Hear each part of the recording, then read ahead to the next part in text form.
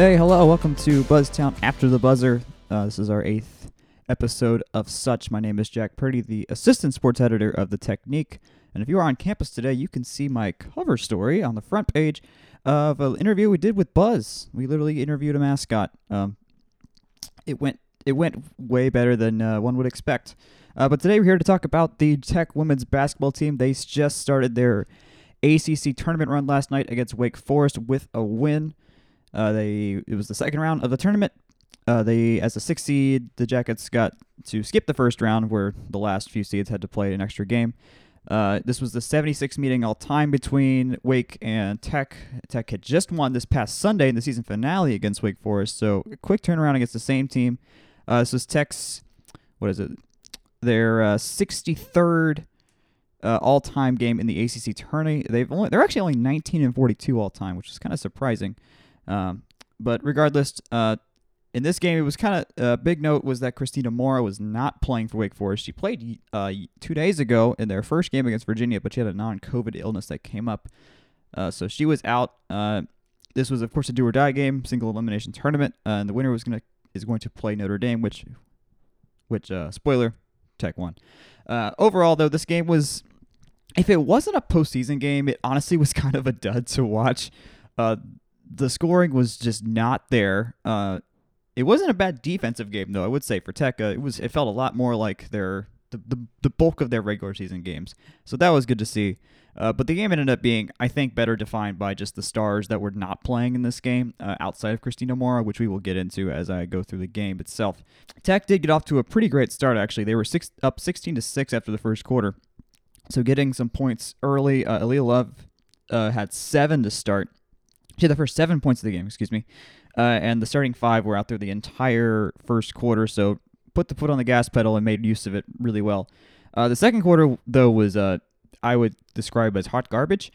Somehow Tech was still winning by the end of it. It goes to show how, I think, good defensively they were playing, but also just how little offensive creativity Wake Forest had because Jewel Spear was just not on the floor that much. I think she was battling an ankle injury that she had to get it taped in the second quarter. And just looked visibly gassed in this game, as she did 2 days ago against Virginia. Wake was 2 of 12 Tech was 2 of 12 shooting the entire quarter. The big thing, though, was that about 30 seconds into the second quarter, Lorella Kubai got tripped up while trying to pass the ball after a defensive rebound, and she just face planted hard on the floor, like really, really hard. Turns out she had a lacerated chin. They took her to the locker room. I don't think it was terribly bloody or whatever, but she ended up staying out the rest of the game, which was one big thing. Simultaneously, though, Spear was not in the game also because that was when she was getting her ankle retaped. So honestly, the two most important people in the game just weren't there for various injury-related reasons. But for Wake Forest, they were very easily able to take advantage on the rebounding front end of things because Kubai not being there on the defensive rebounding was a huge, huge deal. Wake got to 10 offensive rebounds quite quickly. And that helped Tech basically have a 7-minute drought of scoring, which is part of the 2 of 12 they had in the quarter. Ines Droutmanet got a layup that ended that after about 7 minutes. And then there wasn't another bucket until Nerea Hermosa had a turnaround jump. I think it was a turnaround jumper near the end of the quarter, but Tech scored 4 points again in a quarter, which they did recently against Miami in a game where they got killed. But Wake shot 15% by this point in the game, and so the Jackets were still up 20-13 at halftime, despite only scoring 4 points. It was literally a 10-point quarter combined between the two teams. In the third quarter, Jewel Spear was back in much more consistently, and it had an immediate impact. She was able to help space the floor better, help draw key defenders. Sumiel got a 3, which was huge for Wake because that was their first real jolt that they had gotten in the game. But Sarah Bates, after basically not landing a 3 in 1.5 games, finally put one in, and that answer to the back kept the lead, I think, at 4 or 5. But because Kubai was out for basically 3/4 of the game, Aisha Wone-Arena got a lot of time on the floor because she was one of the other bigs we had on the bench. She was much more of a defensive asset, I would say, than offensive. She only made 1 bucket. It was a key bucket, though, when she did make the bucket. Tech, again, went on a long scoring drought. They didn't score for 5 minutes, but it was overlapped with the Wake Forest 4-minute scoring drought, so they really got helped right there. Tech had 4 turnovers in a 5-minute stretch to end the half. Wake, though, finished 1 of 10 shooting to end the half.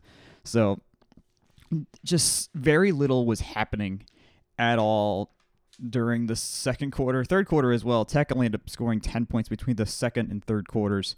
Kubai, though, was back on the bench after the third quarter. Was after the third? Yeah, after the third quarter. That's where they announced that she wasn't going to play the rest of the game. She was still in her uniform, though, so at least it wasn't a full-on got out of uniform and whatnot. So I think in an emergency she could have come back in, but she didn't really need to. And then Coles came, who was one of Wake Forest's bench players, shrunk the lead to 2 at one point. Tech brought it back up to 3 or 4, and then Jewel Spear. This is her only, I think, notable bucket of the game. She tied it at 34 with about 5.5 left in the fourth. And that's where this game kind of started playing a lot more like Sunday's game, where Tech was up most of the game, but in the end, just fourth quarter, Wake was able to get back in there. And then Tech was up enough at the end to cause Wake Forest to start fouling, because Loda Latsinen made an incredibly clutch three with about a minute left that made the lead 4 at 43-39. And then Wake started fouling, and another part of how miserable this game was in some regards, Tech had 4 chances to go to the line in the final minute, and they made 2 of their free throws. Wake had gotten to the bonus well before. It was hard to watch because a team that Tech only shoots about 70% free throw shooting, which isn't awfully. That's most of the points you need. But they were just giving Wake Forest opportunities to get back in the game in the final minute. The big deal was that Jewel Spear was just visibly gassed. Wake eventually was having to take her out during defensive possessions just because she just was not going to be able to keep up. And they just needed her shooting more than anything just to get her open. Wake only scored 1 point in that final minute, so Tech wins 45-40 to move on to play Notre Dame, of which this was the second lowest scoring game ever in the ACC tourney. They showed a graphic that there was a 44-point game or a 84-point game. This was 85 points. Calling this...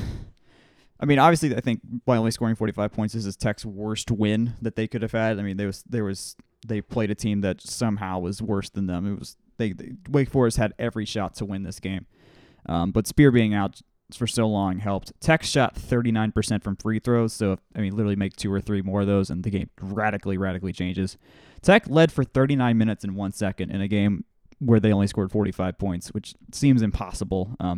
And I would harken back to Nell Fortner's quote from the Clemson game, where they also led for a lot of the game, and she said afterwards, she's like, "It didn't feel like we were winning until the final buzzer sounded," and I'm sure she felt the same last night. There was only Tech scored 13 points between the second and third quarter, not 10, but they scored 16 in the first and fourth quarters. So, enough. They did enough when they needed to do enough. Wake finished 0 of 6 shooting.